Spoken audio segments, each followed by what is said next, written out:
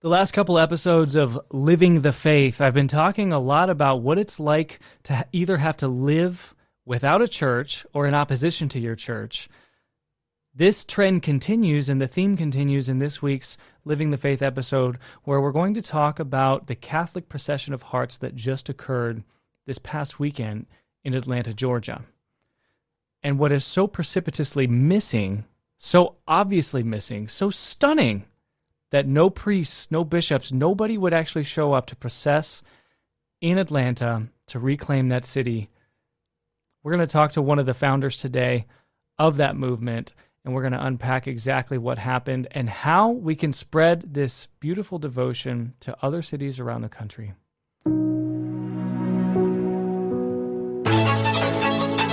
Living the Faith podcast, brought to you by Restoring the Faith Media. RestoringTheFaith.com.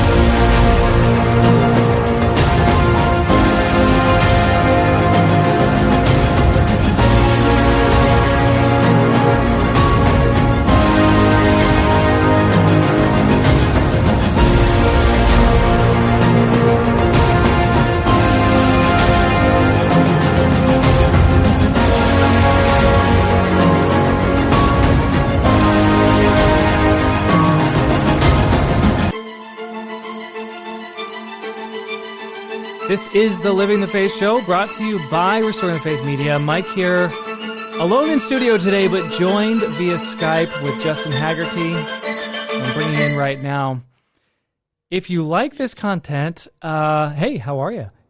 Please give the video a like, share it, and subscribe, and also consider becoming a patron. It is only through the patronage of our small group of select patrons that I can continue doing this. Justin, mission accomplished. Yes, thanks. Good evening. Thanks for having me on again. Yeah, thank you. Thank you. So what we just witnessed, I think I saw you. I recognized you in the red tie carrying Our Lady, basically on your back. It's pretty incredible. Well, behind you. Behind me.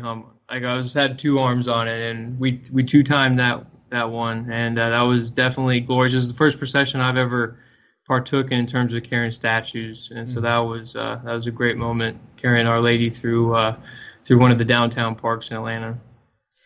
Processions are really one of the public displays of our ancient faith.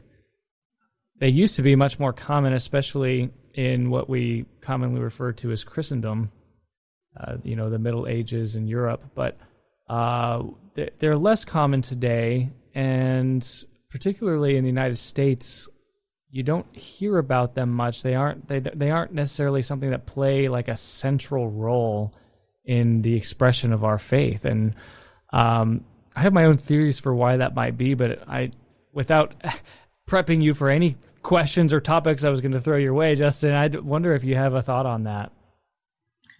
It's definitely a product of modernism.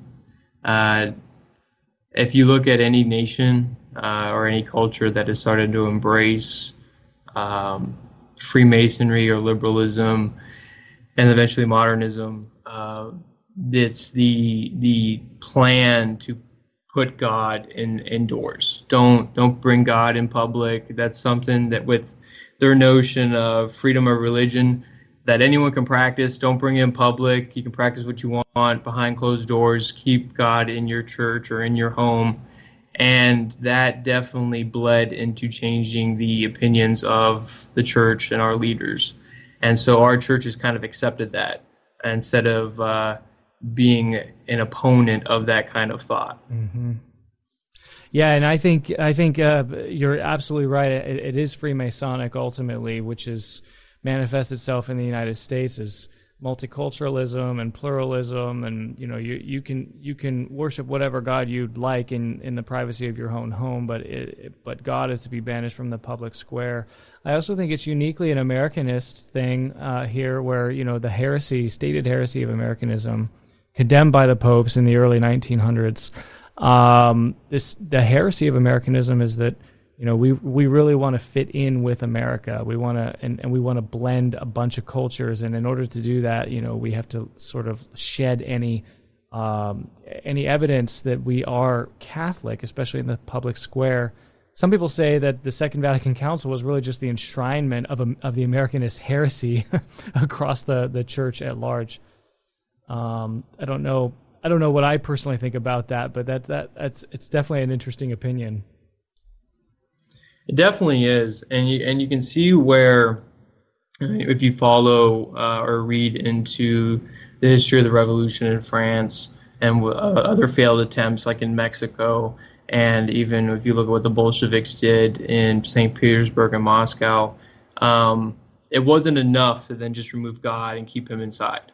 Eventually, the fact that a church is standing was enough to say it's egregious, a remembrance of a religion that is contrary to their heresy, and that then eventually that church needs to go. Mm-hmm. And then the priests can't wear cassocks in public; they need to go. So any remembrance of Christianity or Christian virtue needs to be either removed or changed in a way that it then favors them, and so they adopt the things that they like and then get rid of everything else.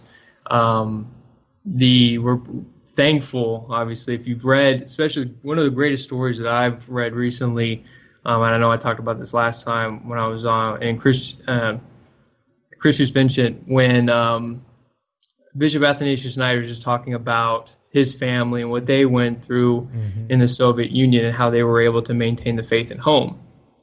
Pray to God, or thanks be to God, that the Soviet Union was not entirely successful in being able to squash the faith, and that there were families throughout Europe in the Iron Curtain and then in Russia that were able to keep the faith. Yeah, no kidding. And that's the first few chapters of his book in which he really describes in detail the fact that, like his family, Athanasius Schneider's family grew up like working in the gulags, okay, in Soviet Russia. His parents passed down the Catechism of the Catholic Church via verbal tradition. This isn't like, your Baltimore Catechism book dumbed down for kids with illustrations and you just fill in the blanks and choose from multiple choice. This is while you're cutting down timber for the communists, for the centrally planned government, which is coming soon to a United States near you, in negative 50 degrees, and you're living on a piece of bread that you have to sort of save all day because that's all you're going to get. You're passing down the catechism verbally. These people are hard. This is the type of person that really just does not really exist anymore in America. We're soft, man. And not just that, but risking their lives to travel very, very long distances when it was prohibited to travel, and then risk being stopped and incarcerated, and also hiding priests in their homes or in their neighbors' homes, and then joining together for Mass once a year, and that priest leaving one host of the Blessed Sacrament behind just for adoration weekly, and the way and just the reverence that they took, having it in a white envelope, using white gloves to take it out, and then consuming it once at like 9 months, waiting 9 months to receive communion, and then knowing that in 3 months, hopefully that priest is back again, risking his life to then visit that community.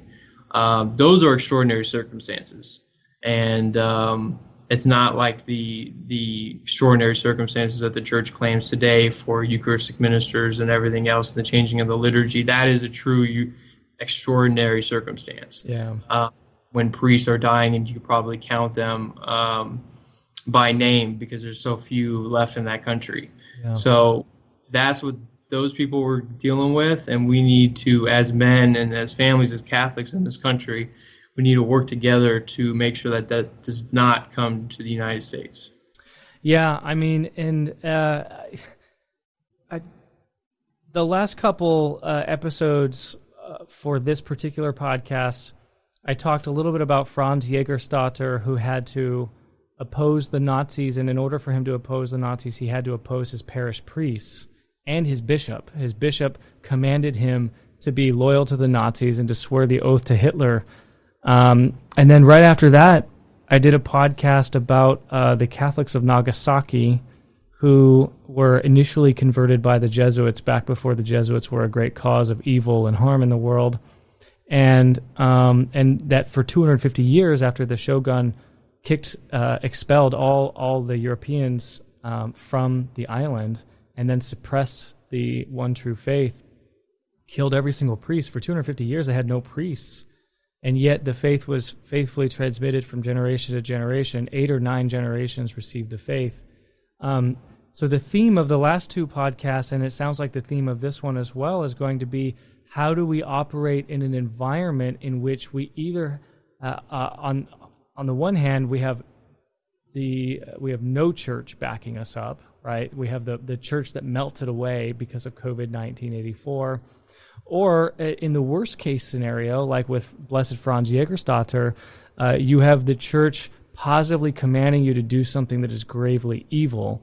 Like, for example, SJ, Jimmy Martin, who's speaking this week at the Democratic National Convention and promoting an agenda that is absolutely anti-family, anti-child, and extraordinarily evil, and something that is so wicked. If I say it here on the podcast, the Russian bots that run YouTube will shut down the show or whatever. But I think we all know what SJ, what his agenda is.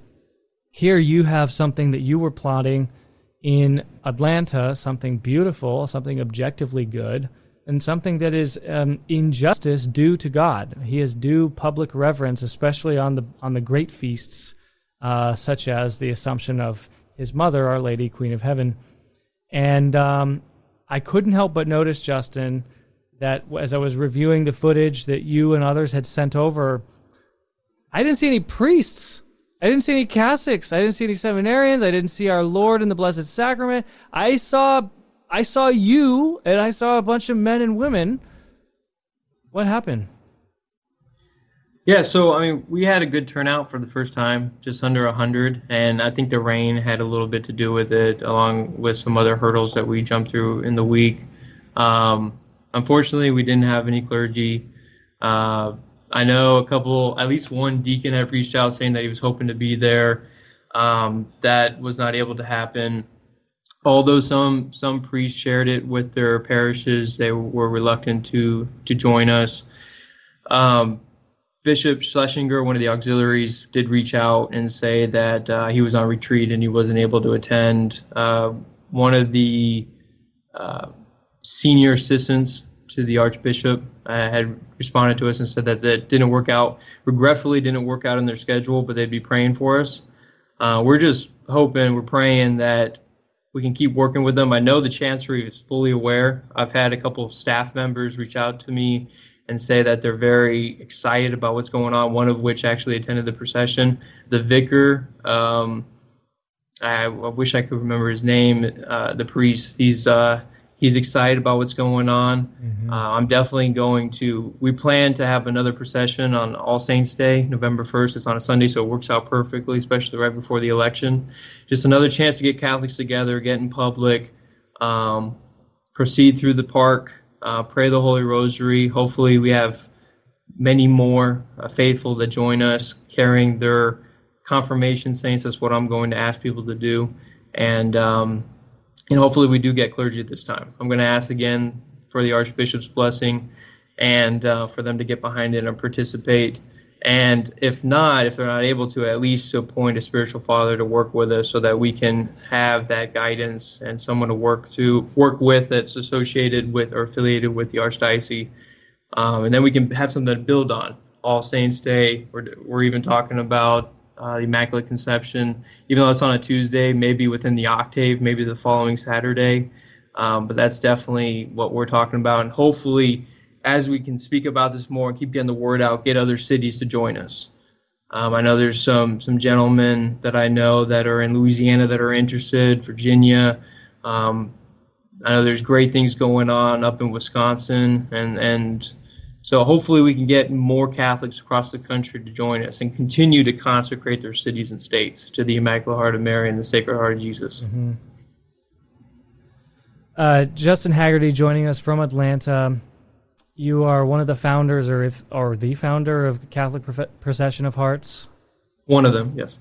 And I don't necessarily mean to blindside you. I'm very grateful that you're joining this podcast, but I've been told that that your Archbishop there in Atlanta not only declined to support, but actually sent out an email suppressing the Procession of Hearts. I mean, by what possible justification could he have done that? I think there was definitely some disinformation going on within the Archdiocese, unfortunately. And when I was asking for guidance from my confessor, the best way that I could explain it and for him and I to agree on was just the smoke of Satan, just trying to muddy the waters and try to make things not as clear and to lead people astray and to try to get as many Catholics not to attend as possible and maybe even have it canceled. We, in the very beginning, we sent letters to the Archdiocese asking for their blessing, their support, and participation between the Archbishop himself, Archbishop Hartmeyer, and then also the two auxiliaries. It wasn't until last Monday, so you're talking about 5-6 days before the procession, we did get an email from his senior assistant. And it was very clear, saying that, hey, we received the invitation. Thank you. Regretfully, we can't attend due to scheduling, but we'll be praying for you. Okay. And the following day, there was an email that got sent out, a memo that was contrary to that. And it was to anyone who subscribes to the Archbishop, I believe, priests, deacons, maybe organization leaders, etc. It got forwarded to us by some members and Grand Knights of Knights of Columbus from different councils. I know a priest and a deacon that sent it to me. And it said that a group that was organizing the Procession of Hearts was not in communion with the Roman Catholic Church, and that the procession is not affiliated or endorsed by the Archdiocese, which is true, that's true, or endorsed or by the Roman Catholic Church, that's true. It also said, just reaffirmed that, hey, it's not affiliated with any parish or the Archdiocese. So let me get this straight. The Archbishop went out of his way to separate himself from a procession of Our Lady and our Lord on the Feast of the Assumption on August 15th. He went out of his way to separate himself, say that what you were doing was not Catholic, it was not associated with the Archdiocese, and whereas the day prior he had said, oh, I would love to attend, except I just can't possibly make it work in my schedule, then the very next day he goes out of his way to suppress it. Although he did say that although they accept and prayer for the church, he made it clear that it wasn't an affiliation. So one aspect, and I don't want to try to speculate, but one aspect, maybe they were afraid of what could happen there with everything that's going on in our society. I know there was a lot of Antifa and a lot of tension and violence that was surrounding Stone Mountain that day. And so maybe they were just preparing themselves for the worst. I know that there was a rumor going around that the SSPX itself was organizing the procession, which was false, because every press release, every article, like when the Remnant posted the press release, the article from 1 Peter 5, my interview with you, all of our social media, everything was same from the beginning, that this is organized by lay Catholics from across the archdiocese, many different parishes. So there was no one group. And I think, like I said, the best way I could explain is the smoke of Satan was trying to disrupt as much as possible. And perhaps bad information got to his office after they knew that they sent that email to us, and they had to fix it. What we did was, out of, still being respectful, we asked for clarification, because we said, hey, no group is behind this, and does that mean that we're excommunicated, or are the participants excommunicated? What does this actually mean? And we begged him to recant, just because of the irreparable harm that could be made to someone's reputation, and also the mental and spiritual harm that could come from that. And so, by the grace of God, 2 days later on Thursday, that it was recanted. We sent out another memo to everybody, at least those who are subscribers and parish priests, etc., that the original memo was an error, and that they clarified, and that the procession that is organized by lay Catholics in good standing with the Church. So I was absolutely thrilled by that. Very thankful. We sent an email back thanking them very much for clarifying and recanting. And then that's when I got the letter from Bishop Schlesinger saying that same thing, praying for it, but I'm at retreat, I can't attend. And then we had the procession on Saturday. I mean, look, you and I know that that the Church is not a democracy, and neither my bishop nor your archbishop have to do what we want them to do. And if they don't want to do a procession on the Feast of the Assumption, they don't have to, right? So I fully recognize that, and I acknowledge that. I would just have to wonder out loud, when you see Catholic bishops and prelates around the country solemnizing disordered marriages, praying with Anglicans and in non-Catholic churches, conducting, interreligious prayer services and whatnot. Where is the condemnation from either your archbishop in Atlanta or from any of them to say those people are not in communion with the Catholic Church? Those people are not Catholic. They don't represent the Catholic Church. They don't represent my diocese. They don't represent, you know what I mean? Like, you never see them condemning interreligious and so-called ecumenical stuff. But then when conservative Catholics want to rise up and do something out of justice to Almighty God, they go out of their way to condemn it and say it's not Catholic.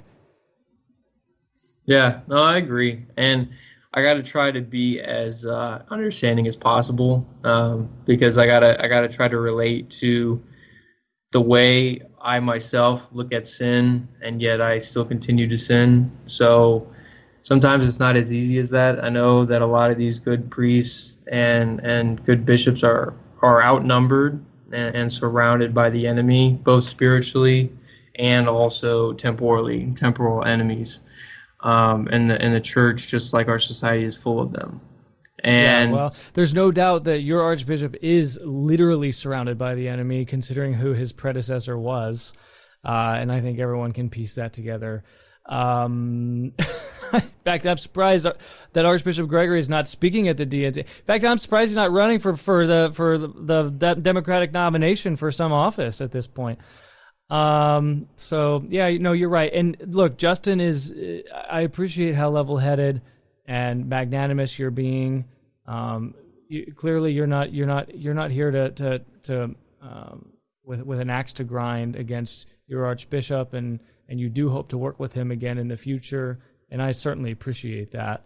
I just can't help but step back and really wonder out loud at the overall situation that you have here, this unprecedented crisis in the church, the total utter collapse of the faith in the West, lack of vocations, no baptisms. You have bishops around the world bragging that they're not baptizing natives in missionary territories like in the Amazon and Brazil.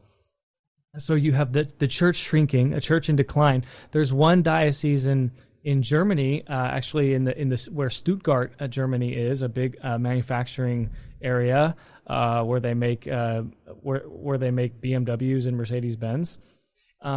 They have a 97% reduction in total number of parishes. They're going from 1,000 down to 40 or 30.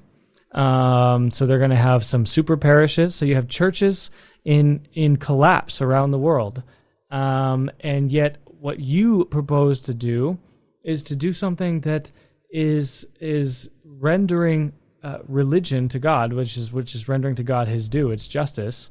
And to do something that is truly Catholic and that speaks to our Catholic roots, and it gets suppressed. Although he took it back, it sounds like later on. I think the damage was done, and most people can read in between the lines. If my bishop comes out and suppresses something, and then a few days later says, "Oh, just kidding, I may have been wrong. I'm not so sure." You really have to be a discerning Catholic to figure out what's actually happening. No, I agree, and so we're definitely at the moment in our church and in our society where we have to choose: do we fight or do we kind of go back to the catacombs? And I know a lot of Catholic community. I hinted in it the article that I wrote in 1 Peter 5 that a lot of Catholic communities right now are kind of debating that. What do we do? Do we stand up? Do we be very vocal? Do we do something like we're doing, organize a procession contrary to everything that's going on in society? Or do we just stay silent? Stay silent, hunker down, pray, and recede back into the catacombs. Go hide in our Catholic communities, or build Catholic communities like you see in Coeur d'Alene, Idaho, or St. Mary's, Kansas, and try to just leave the city. Just let the heathens have the cities. Rome is fallen, and just go hide in our own little mountain fortresses. I'm not ready to give up on, and I don't want to, especially for a country that I served for, and was willing to lay down my life for. Same thing goes for the church, and I am not willing to surrender or pull out the white flag yet. And I know a lot of other Catholics aren't. So well, I think a lot of people still have a lot of fight left in them. And just to react to your point, I kind of think it's both and. It doesn't have to be an either or. I do think that, the so-called Benedict option and the recreation of monastic communities and monastic lifestyle is a great thing.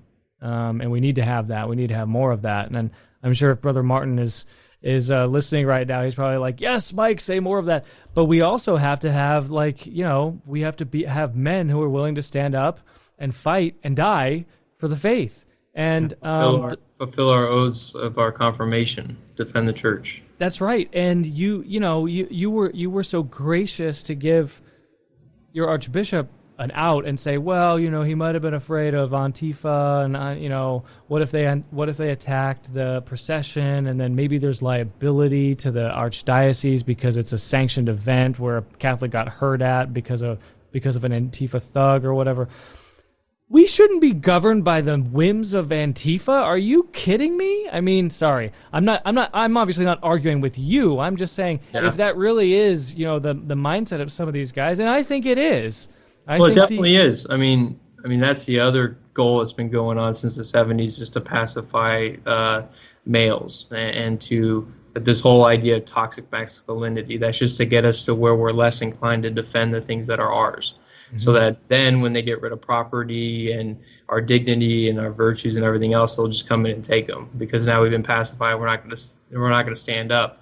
But I mean, everything we do, and I more and more every day, I think that Archbishop Fulton Sheen was right, that when the church is saved or when it's defended, it's not going to be by cardinals. It's not going to be by bishops and priests. It's going to be by the lay. It is up to us to defend the church. And if good priests and good bishops are going to wait around to have that kind of support, then it's on us. It's on us to organize these processions and to pretty much give it to them on a silver platter. Here you go. We're doing all the legwork. Just join us. And that's what's going to have. If that's what it's going to have to take, well, then sign me up. Right. And that sort of almost naturally leads into a discussion about, one of the big catchphrase words that I talk about every now and then on this podcast is this catchphrase that everyone calls obedience. And they say, well, you have to render obedience to your bishop in all things but sin. And that is a good starting point for trying to figure out exactly, how far you have to obey your bishop when he says something. Like, for example, if he were to forbid you guys in Atlanta from doing the procession, I have a hunch that you would have done it anyway, because you are obedient to a higher authority than him, which is rendering due justice to Almighty God on the splendid feast of the Assumption of Our Lady. I mean, it's even St. Thomas More, and I might mess up the quote, but when he was, I guess, at trial, he said, although you have all these cardinals and bishops and the king himself against me, I have all the doctors of the church, all the saints, all the apostles, and Christ himself on my side. And that's kind of, though heaven is very few in number, and those who have been blessed to be able to step through those gates, they outnumber and are far more powered by the grace of God than the temporal leaders that we have here on earth. And always remember that. United with your heart and your prayers with theirs, you have so much support behind you, and you have God at your back. And so always remember that in any battle that you face. No one who's watching this podcast on YouTube or on Facebook or wherever they're consuming this podcast via audio, no one would be surprised with the notion or disagree with the proposition that the fact of the matter is that the episcopate in the United States has completely lost its spine. They've lost their nerve. They don't have the will to fight. They don't have the intestinal fortitude to carry on. They don't have what it takes to stand up to heretic, wicked politicians. They don't have what it takes to speak truth to power. And they are absolutely not willing to accept any level of risk, which they now perceive COVID-1984 to be some risk where if somebody coughs on you in church, then you could sue the church, and everyone's so cash-strapped from paying off the sexual abuse scandals that they don't have anything left to settle this this supposed liability with. And so my contention is that the accountant, and I say this as an accountant, okay, the pencil neck accountants and the risk-averse attorneys are running the diocese. That's what's driving policy in America. It's not spiritual. It's not a spirit of evangelization. It's certainly not the new springtime in the church, whatever the heck that means. None of that is happening. The only thing that they're trying to do is not be the last ordinary before a diocese or archdiocese goes kaput. You don't want to be the last guy standing. You don't want to be the guy holding the bag. You don't want to be remembered as the guy that closed up shop in a dying, bankrupt, dead diocese. So let's just rearrange the deck chairs on the Titanic. Does that sound like strong words to you, Justin? No, and they'd have to be absolutely naive to not know that that's where we're heading. I mean, when you see certain polls of, one out of 10 Americans walking around as an ex-Catholic, and only maybe 75% of Catholics believe in the real presence of our Lord and in the Holy Eucharist, and that's just churchgoers. So when Yeah. you that number gets I far think worse. the number's 20 to 25% of churchgoers. It's like 1 in 5. Even 4 out of 5 of the people that actually show up don't even believe in anything. They're genuflecting before something that they don't even believe. They're committing an act of idolatry, really, because they're genuflecting before something that they don't even consider to be, the actual body and blood of our Lord Jesus Christ. Actually, it's not idolatry, because whether or not they think it is, it objectively is, so they should be genuflecting. But imagine genuflecting before something that's you don't even believe it is what it claims to be. It's kind of like you just understand in your knowledge, you just understand it or actually believe it as just bread. yeah, It's just idolatry. right. And without the Holy Eucharist, like what's there's no Catholic Church. I mean, that is the crown jewel in the crown. Yes, that is, without the Eucharist, there's no reason to be at church. Period. There's no sacrifice. There's no mass. There's all the liturgy doesn't matter. It's a dry. It essentially becomes the Jewish religion, which is a dead religion. It's a dry religion. Yes, There no is ritual, no more rite. There's no pleasing sacrifice rendered to God by anything that Jews do. There's no temple. There's no sacrifice. It's all been rented. It was torn down exactly one generation after our Lord walked on the planet, just like He said it would be. The stars will fall from the sky, etc. So that's where we would be without the Eucharist. We would have a dry, dead, false religion. Which is what it's turning into. I mean, most parishes are dying off. You don't hear any crying babies, no millennials. You don't see any young folks or young couples, because they're not even getting married until their mid-30s anyway. Most parishes are dying. They have schools to are closing. Schools are figure out empty. their lives. I mean, if you're a Bernie voter and then Obama puts you on your parents' health care until you're 26 or 28 years old or whatever. I mean, it's like Neverland. We've got the Peter Pan generation just behind us, Justin, and probably many of us too. Yep. No, I agree. And I would, for those who are really questioning kind of the battles and the arguments for where our church is right now, especially as the supernatural faith, really declines in our church, I would encourage everybody to go out and find books of those priests, those prelates, bishops, etc., that were alive during the Counter-Reformation, and the way that they argued for the faith and presented all the teachings of the Catholic Church forward on why our faith is the one true faith, and argued for everything. From the Holy Sacrifice of the Mass, the Holy Eucharist, the liturgy of the canon of the Mass, etc. So that's what some of my favorite books are from those years and from those trials of repelling Protestantism, and from books from like St. Robert Bellarmine, the Holy Sacrifice of the Mass. Some of the best information that I've ever read for the Catholic Church, other than the Bible itself. It's from some of our early church fathers, like St. Justin Martyr, St. Augustine. Some of the best writings are from that era, the Counter-Reformation. Yeah, sure.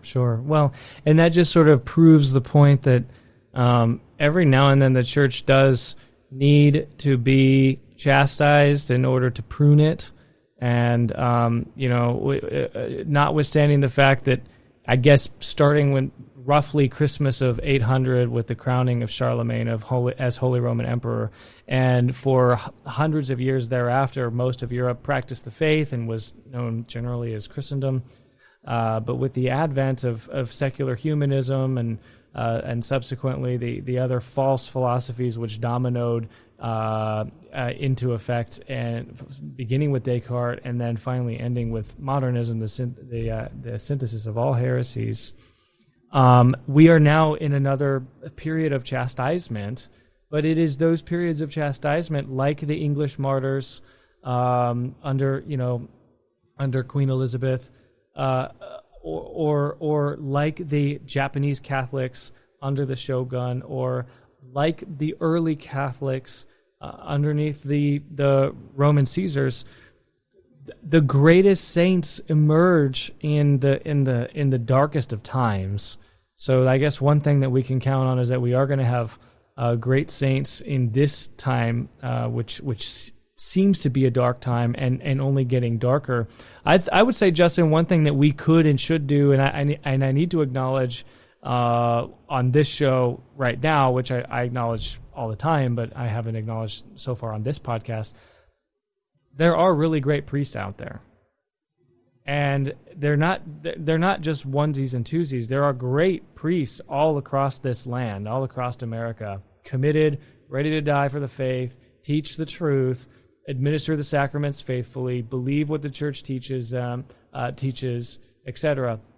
And we have to pray for these priests, because I think you said it best. They're surrounded. Usually they're in situations where there's a lot of danger around them.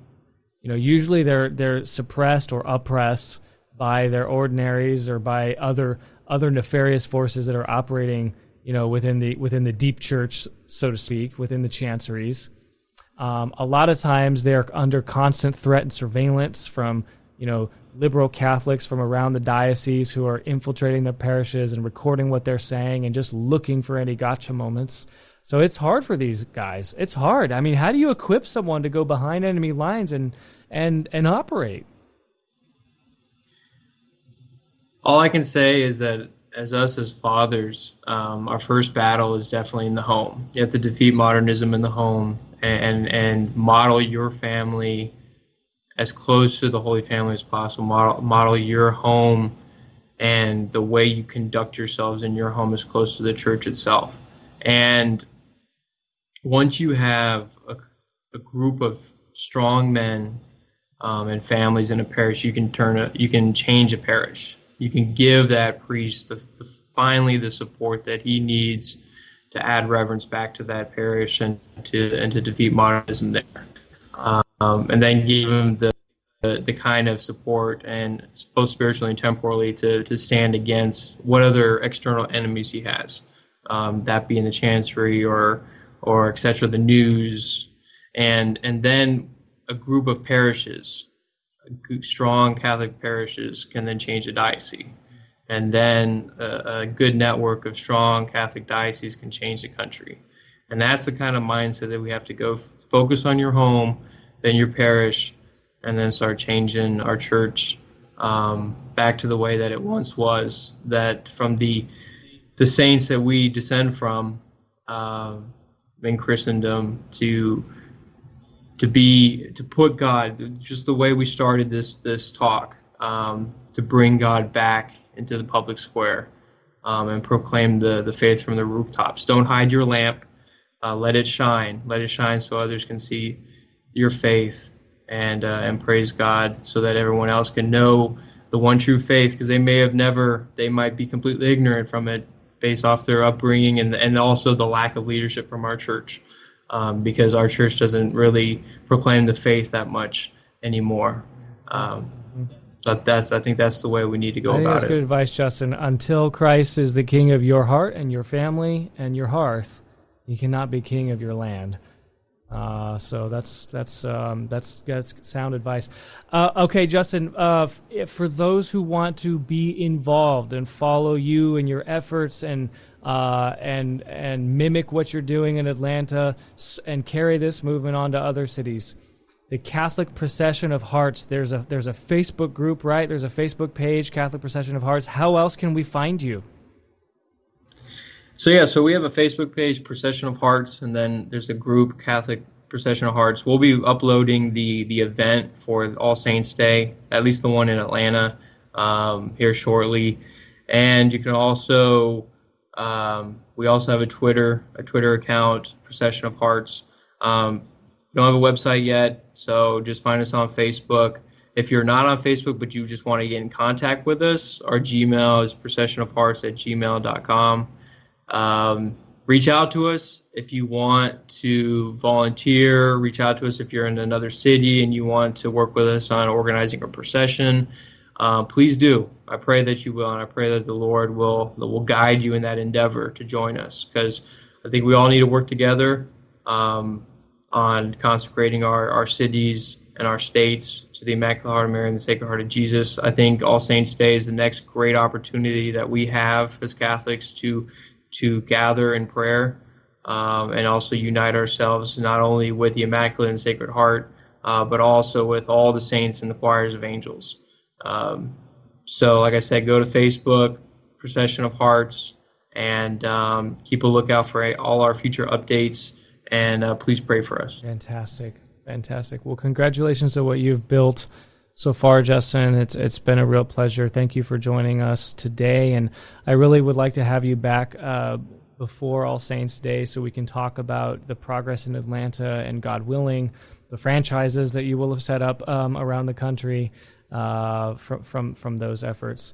I will post a link to the show notes, so if you didn't catch everything Justin just said, on the Facebook group, the Facebook page, the Twitter handle, and the Gmail, all four of those things will be in the notes on YouTube, so you can check those out. And we're praying for you, Justin. Thank you so much for joining us. Hey, if you like this content, I really would appreciate it if you could like the video, subscribe. We're about to hit 5,000 subscribers on YouTube, and when that happens, YouTube will not send me a t-shirt, but I wish they would, and I might make my own t-shirt. But I've got a couple other great announcements coming your way. Stand by for those. Thank you so much. This is the Living the Faith Show. God bless you. Please subscribe. Consider becoming a patron. And most of all, pray for us. Living the Faith Podcast. Brought to you by Restoring the Faith Media. RestoringTheFaith.com